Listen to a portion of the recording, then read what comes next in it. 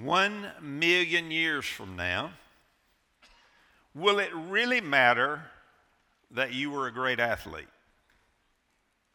Will it really matter that you earned a college degree? Will it really matter that you drove a nice car and you lived in a nice house? Will it really matter that you socked away a large retirement account? Will it really matter that you were a success in your profession? And will it really matter that your favorite team won a championship? Listen, 1,000,000 years from today, the only thing that will really matter is this: are you in heaven? And if you are, then how many people did you actively seek to bring with you? If you're a believer, then you need to know that one day you will stand before the Lord Jesus Christ and give an account for your life. You will give an account for the priorities that shaped your life. Do you think your response to the Kingdom 50 challenge will matter on that day? Of course, I'm talking about praying for the lost, inviting them to come to church, and having gospel conversations with them. You better believe it will matter on that day. I promise you, when you stand before the Lord, what we're doing right now, this emphasis that we have, this challenge that we have put out before the church, will matter greatly to the Lord Jesus Christ. I want you to hear how Jim and Martha Tisdale have incorporated evangelism into their lives. Jim and Martha, come up here on this center stage and join me right here. Jim, you want to be on the right or the left? Martha, why don't you come over here? She probably needs to be on the right. I'm always on the left. Okay, all right. Hey, Jim, tell us how you have been actively engaged in sharing the gospel with the South Asian people here in the Collierville area. Well, certainly over the last 2 or 3 years, 3 or 4 years, we've been doing Backyards Kids Club. And during that period of time, we've had certainly opportunities to share the love of Christ with the young kids as well as their parents that come.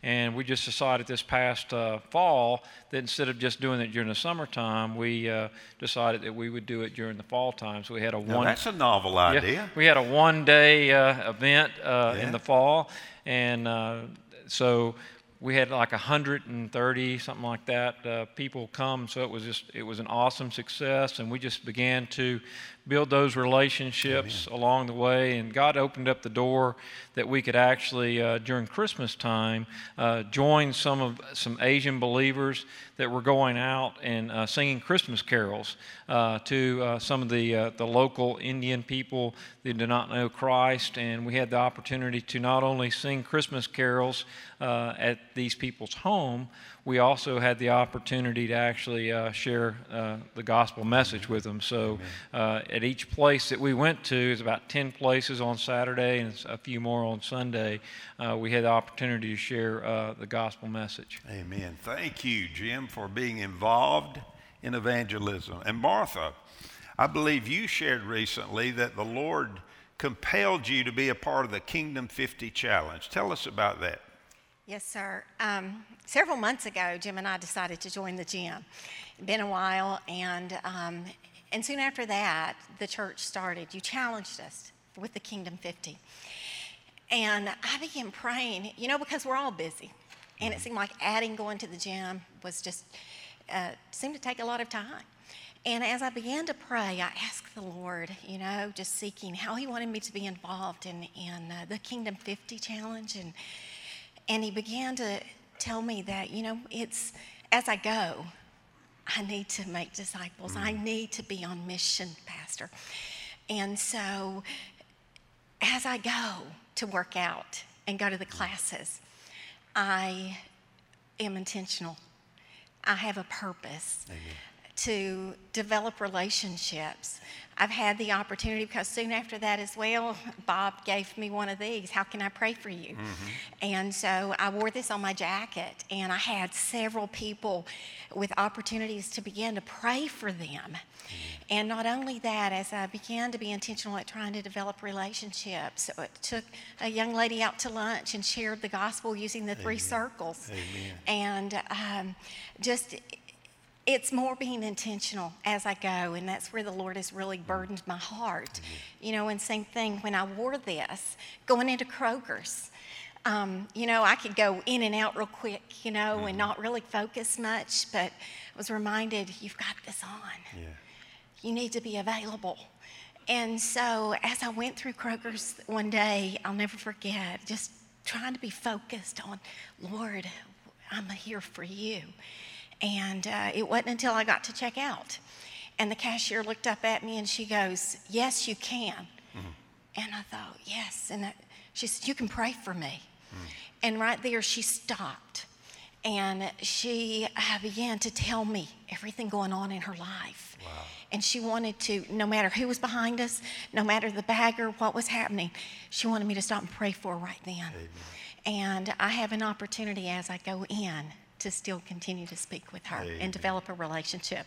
That is great, Martha and Jim. Thank you for sharing this about evangelism, how to make evangelism real in your lives. Hey, can I say this? If you're a born-again believer, evangelism is an essential part of your ministry to the Lord Jesus Christ. You say, well, I don't have the gift of evangelism. Do you realize that whether you have the gift of evangelism or not, you're still called upon by Jesus to actively share your faith, to pray for lost people, to invite them to come to church, and to have gospel conversations with them. So with that being said, I want you to take your Bibles, and I want you to turn to Acts chapter 18. Acts chapter 18, and I want to speak to you on the subject of evangelism. Paul, the great apostle and missionary, was in Corinth. Now, this city had about 450,000 residents. It was dominated by idolatry, immorality, and intellectualism. Needless to say, it was a difficult place to share the gospel, and it was a difficult place to plant a Bible-believing church. In this text that we're going to look at today, there's an embedded truth that I want us to pay close attention to. Very simply, it is this: people need the Lord. People need the Lord. People in Kroger need the Lord. South Asians need the Lord. Americans need the Lord. Europeans need the Lord. Everybody needs the Lord. I want to point out to you today 5 key principles that will help you to make Jesus known to your relatives, your neighbors, your friends, your co-workers, your acquaintances. And here's the first principle. Number 1, abide in Jesus. Abide in Jesus. Now, I think we would be safe to assume that Paul understood what it meant to abide in Jesus, and that Paul was a believer who took that very seriously. You see, every believer who longs to be obedient in this matter of evangelism must have a vibrant, growing relationship with Jesus. You understand that as a believer, by the way you live your life, by what comes out of your mouth, by the priorities that you establish, you are either showing people around you that Jesus is meaningful or Jesus is meaningless. One of the two. You're demonstrating that every day. Half-hearted, world-loving, carnal-minded church members hurt the cause of Christ and the church more than they help it. If this describes you, I would encourage you to do some serious soul searching this morning, whether you're in this room, whether you're watching live stream, Facebook Live, however you've connected with us today. If you're not sure about your relationship with Jesus, I would encourage you to ask the Spirit of God to confirm in your heart whether you are truly born again, whether you're truly saved or not. Now, if you are saved, if the Spirit has given you that confirmation, then I want to challenge you to make it your goal to abide in the Lord Jesus Christ, not only in the year 2022, but in every year that proceeds from that. Then, what does it mean to abide in Jesus?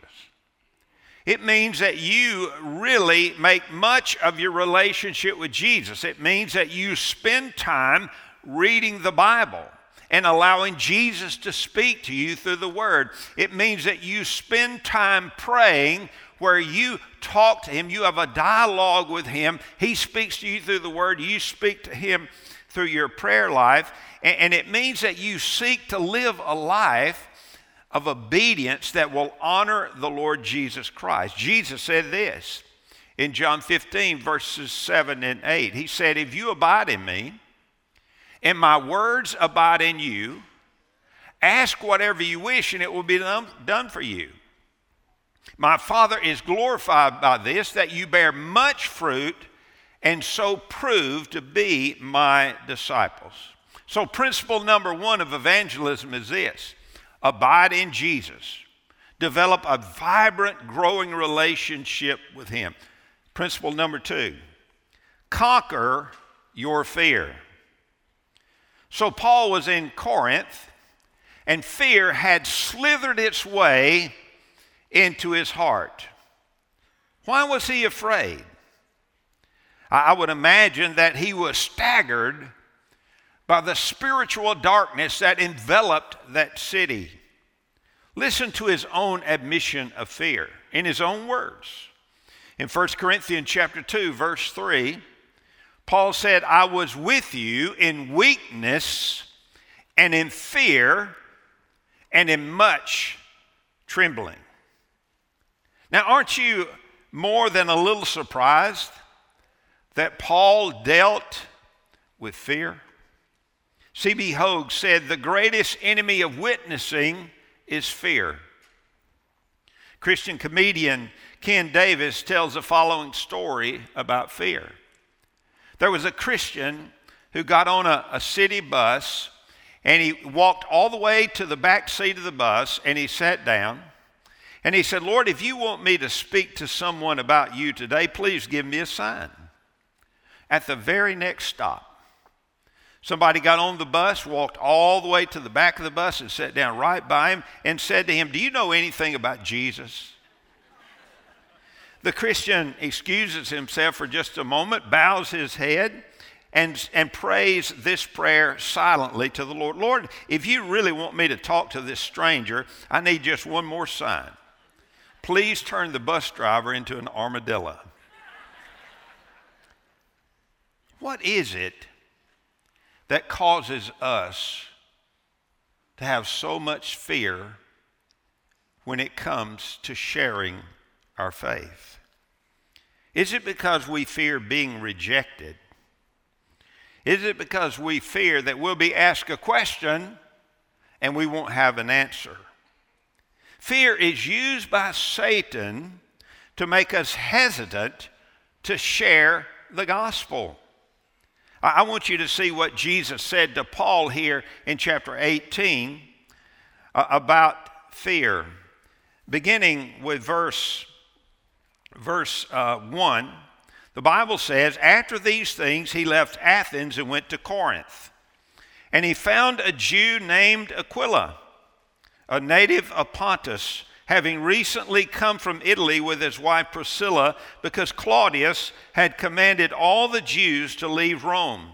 He came to them, and because he was of the same trade, he stayed with them, and they were working, for by trade they were tent makers. And he was reasoning in the synagogue every Sabbath and trying to persuade Jews and Greeks. But when Silas and Timothy came down from Macedonia, Paul began devoting himself completely to the word, solemnly testifying to the Jews that Jesus was the Christ, the Messiah. But when they resisted and blasphemed, he shook out his garments and said to them, "Your blood be on your own heads. I am clean. From now on, I will go to the Gentiles." Then he left there and went to the house of a man named Titus Justus, a worshiper of God, whose house was next to the synagogue.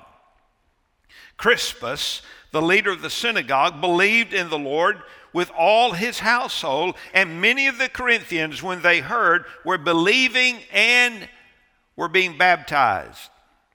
And the Lord said to Paul in the night by vision, "Do not be afraid any longer, but go on speaking and do not be silent. For I am with you, and no man will attack you in order to harm you. For I have many people in this city." And he settled there a year and 6 months, teaching the word of God among them. So Paul received a vision of Jesus. And Jesus spoke very clearly to Paul. He said, "Do not be afraid any longer." And this is the Lord's word to us this morning. The Lord is saying to every born-again believer within the sound of my voice, do not be afraid when it comes to sharing your faith. Do not be afraid. We need to remember that there's an inherent power in the gospel itself. Paul said, "For I'm not ashamed of the gospel, for it is the power of God unto salvation, to the Jew first and then to the Greek." There's a power in the gospel that we share. What an important thing that is for us to remember. Now, remember this: fear is the enemy of faith. Here's the major point today: people need the Lord. They need the Lord. It's up to us to make sure that these people who need the Lord have a chance to respond to the glorious good news of our Savior, the Lord Jesus Christ, that we've sung about this morning. We're focusing on 5 principles today. The first one is this: abide in Jesus. The second one is this: conquer your fear. Now here's the third principle of evangelism: share the gospel. Share the gospel. Sharing the gospel is not optional for us. We must share it in our neighborhoods, in the schools, in the workplace, on the golf course, at holiday celebrations, and everywhere we are. We must share the gospel clearly, and we must share the gospel truthfully. Jesus said to Paul in Acts chapter 18, verse 9, once again, "And the Lord said to Paul in the night by vision, do not be afraid any longer, but go on speaking and do not be silent." Now, Paul was super clear when he communicated the gospel to the Corinthians. In fact, take your Bible and let's look at a letter that Paul wrote to the Corinthian church later on. In 1 Corinthians chapter 15, beginning with verse 3, Paul said, "For I delivered to you as of first importance." Now what does that mean? First importance. Highest priority. The most important thing that Paul could ever communicate to the Corinthian church. "For I delivered to you as of first importance what I also received." Here's the gospel. You want to know what the gospel is? Here it is. Christ died for our sins. The Lord Jesus Christ went to the cross of Calvary. He became sin for you, that you might become the righteousness of God in Him. He died on the cross for your sins because He had no sins of His own. And He shed His blood to pay your penalty before a holy and righteous God, and to absorb the wrath of God so that believers would not have to. "For I delivered to you as of first importance what I also received, that Christ died for our sins," that's the first part of the gospel. "That He was buried," that's the second part. and here's the third part, and that he was raised on the third day according to the Scriptures. The death, burial, and resurrection of Jesus is the good news that God has provided for a lost world that is in desperate need of salvation and deliverance. There is no plan B. There is no plan B message. This is the message of the gospel, and we must never tamper with the gospel. Never, ever tamper with the gospel. This is the message. The same message that the church has been preaching and sharing for 2,000 years is the same message we should be sharing until Jesus comes again. People need the Lord. And that's exactly what Paul shared there in Corinth. Mark Cahill said that every time you share the gospel, you will win. Every time you will win. Think about it. There can only be three responses when you share the gospel. Number one, people will believe in Jesus and be saved. Number two, a gospel seed would be planted in their heart that the Holy Spirit can water and fertilize and bring to fruit later on. Number three, they will reject Jesus. And you might be wondering, well, Pastor, how in the world can rejection of Jesus turn in for a win for me? Well, listen to what these two verses say according to Jesus. Luke 6:22 and 23. Listen to them. Blessed are you when men hate you and ostracize you and insult you and scorn your name as evil for the sake of the Son of Man. Be glad in that day and leap for joy, for behold, your reward is great in heaven, for in the same way their fathers used to treat the prophets. You can't lose when you invite somebody to come to church. You can't lose when you pray for a lost person. You can't lose when you have a gospel conversation with someone. So whatever, don't be silent. Do not be silent when it comes to the most important message for this entire world, the message of the gospel. Now here's the fourth principle. Trust in Jesus. Don't miss what the Lord said to Paul next. In Acts chapter 18, verse 10, Jesus said to him, "For I am with you." Sounds like the Great Commission, doesn't it?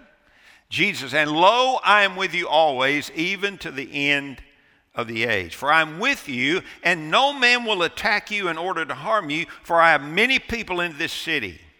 Can you imagine how Paul must have been blessed by these words that Jesus spoke into his life and his heart in that vision? For I am with you.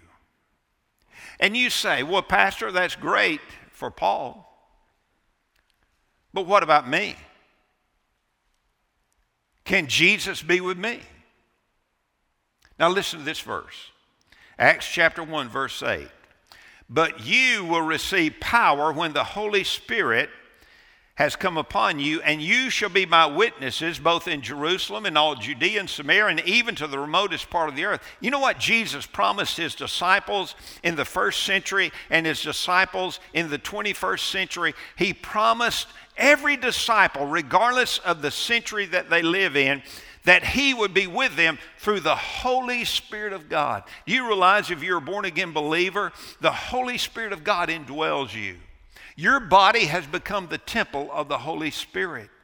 And Almighty God and his full complement of power is available to you through the Spirit of the living God. In the book of Acts, the phrase filled with the Holy Spirit is used at least 14 times. And when people were filled with the Holy Spirit in the book of Acts, you know what they did? They shared the gospel. They prayed. They were on mission for Jesus in his kingdom. Jesus has blessed every believer with the same power that he gave Peter, James, and John right there in the first century. You have the same Holy Spirit. He is the one who convicts of sin, righteousness, and judgment. He is the one who shows a lost person who Jesus is and what Jesus has done to save them. He is the one who draws them to Jesus to be saved. You can't save anybody. That's the work of the Spirit of God through your witness. Now listen, why should you be intimidated? Why should I be intimidated? Why should we be paralyzed by fear? Greater is He who is in us than he who is in the world. Jesus even promised Paul that he would not endure the physical hardships that he had endured in Philippi, Thessalonica, and Berea. He said, nobody's going to harm you. Man, what good news that must have been to Paul. This great apostle trusted the Lord as he carried out his evangelistic ministry. And I want you to know that's exactly what we've got to do. Listen, there can be no question about the fact that every Christian is called to be evangelistic. Every Christian. Wouldn't it be a shame to stand before the Lord Jesus one day as a believer, having never shared the gospel with anyone? Wow. You know, I've often wondered. The Bible says in Revelation that God's going to wipe every tear from our eye. I just wonder if when we stand before Jesus at the Bema Seat judgment as believers, and He reviews our life and our priorities and our actions and our words, I'm just wondering if there won't be a few tears shed at the judgment seat of Christ because of our failure to be who He called us to be and to do what He called us to do. I want to encourage you. You can be evangelistic. You can pray for lost people by name. You can invite them to church. You can have a gospel conversation with them. Just the way Jim and Martha's had gospel conversations with people. You can do the same thing, just the way Ainsley Jones did in our video. You can do this. Listen, people need the Lord. We've looked at 4 principles so far. Abide in Jesus. Number 2, conquer your fear. Number 3, share the gospel. Number 4, trust in Jesus. And number 5, the last one, know God's purpose. K-N-O-W, God's purpose. Look at verse 10 again, Acts 18:10. For I am with you, and no man will attack you in order to harm you. Look at the last part. For I have many people in this city. Now, this was a pagan city. And the Lord Jesus says to him, I've got many people in this city. You just don't know about them yet. There were people that Jesus was going to save in that city. And Jesus knew ahead of time that He was going to save them through the gospel ministry of the Apostle Paul. What an encouragement this must have been for him. You see, Jesus wanted Paul to know that God's desire is to save people, not to judge people, and to send people away from Him into a devil's hell. Listen, have you ever thought about the idea that when somebody is saved, God the Father gives that saved person to His Son as a gift? Take your Bible. I'm memorizing some verses here. In John chapter 10, verses 27 to 30. Jesus said, my sheep hear my voice, and I know them, and they follow me. And I give eternal life to them, and they will never perish. Oh, wow. Jesus said, I give eternal life to them, and they will never perish, and no one will snatch them out of my hand. And then He says, my Father who has given them to me is greater than all, and no one is able to snatch them out of my Father's hand. I and the Father are one. What an incredible truth, that the Father who is greater than all has given believers as a gift to His Son, the Lord Jesus Christ. Well, as I was memorizing that other day, I started praying, Lord, for the life of me, I can't see myself as a gift to you. But that doesn't erase the fact of what the Bible says, right?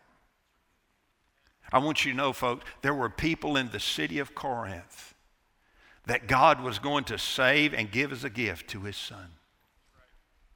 And he wanted Paul to know that. You know, it's important that we know the purpose of God. In 1 Timothy chapter 2, verses 3 to 4, Paul later on would write to his son in the ministry, Timothy, and say this: this is good and acceptable in the sight of God our Savior. Listen, who desires all men to be saved and to come to the knowledge of the truth. This is the heart of God. Let me ask you, what if you were lost? And all the Christians you know witnessed the way you witnessed. How would you feel about that? Would you have much hope? Listen, dear believer, pray that your Heavenly Father will give you a heart like He has, a heart for the lost, desiring them to be saved. You know, there's something worse than being lost, and that's being lost and having nobody looking for you. Do you care? Do we care? Do we care about lost people?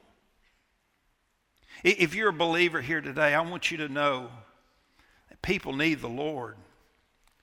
Republicans need the Lord. Democrats need the Lord. I want you to know parents need the Lord. Children need the Lord. Old people need the Lord. Young people need the Lord. Heterosexuals need the Lord. Homosexuals need the Lord. Capitalists need the Lord. Socialists need the Lord. I want you to know that the rich need the Lord and the poor need the Lord. Everybody needs the Lord. People need the Lord. We must make sure that our relatives, our neighbors, our friends, our co-workers, even our casual acquaintances hear the truth about Jesus. And every one of us who names the name of Jesus, every one of us who had been born again, must adopt these 5 principles of evangelism and incorporate them into our evangelistic ministry. What are they? Abide in Jesus, conquer your fear, share the gospel, trust in Jesus, and know God's purpose. So believers, I'm asking you today to take a step of faith. By the way, that's the only way you'll ever be able to please Jesus, is to walk by faith. He says so in Hebrews chapter 11, verse 6. And I'm asking you to take a step of faith. And I'm asking every believer within the sound of my voice to commit that between now and Easter Sunday, that you will pray for lost people, that you will invite people to come to church, and that you will ask the Lord to give you the privilege of having gospel conversations with those who need the Lord. Will you make that commitment today? I hope and pray you do. In just a moment, I'm going to invite our staff to come, our worship team to come, and I'm going to ask you to come to this altar as a believer and lift before the Lord's throne the names of lost people that you've been praying for or you're concerned about. And ask God to save them. Hey, that's His heart. He wants them to be saved, right? Why don't we just agree with God and ask Him by faith to save their souls? Come to this altar and pray for them. Come to this altar and pray that God would help you to take this seriously. That God would prepare you for that day when you stand before the Lord Jesus in glory and give an account for your life and your priorities and what you did and what you didn't do. Ask Him to do that. And then if you're here today and the Holy Spirit has quickened your heart about your own salvation, and He's convicted you of sin, righteousness, and judgment, I want to invite you to come to Jesus today. You mean, Pastor, I can get saved in this service? Absolutely. Absolutely. Do you mean, Pastor, I can talk to someone and they can explain the gospel to me? Absolutely. You say, well, Pastor, what do I have to do? Here's what you do. Listen, you just leave your seat.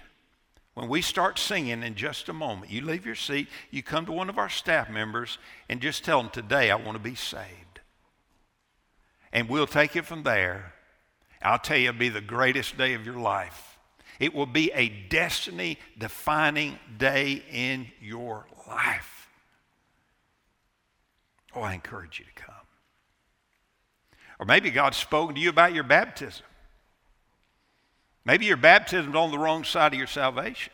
You notice here in chapter 8 of Acts chapter 18 that the Bible says that the Corinthians believed and were baptized.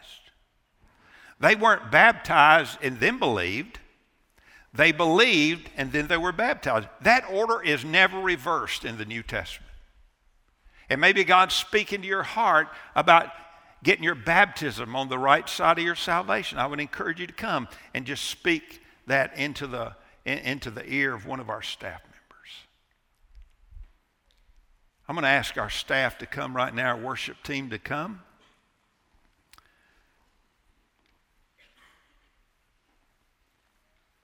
And I encourage you to do exactly what the Holy Spirit is calling you to do today.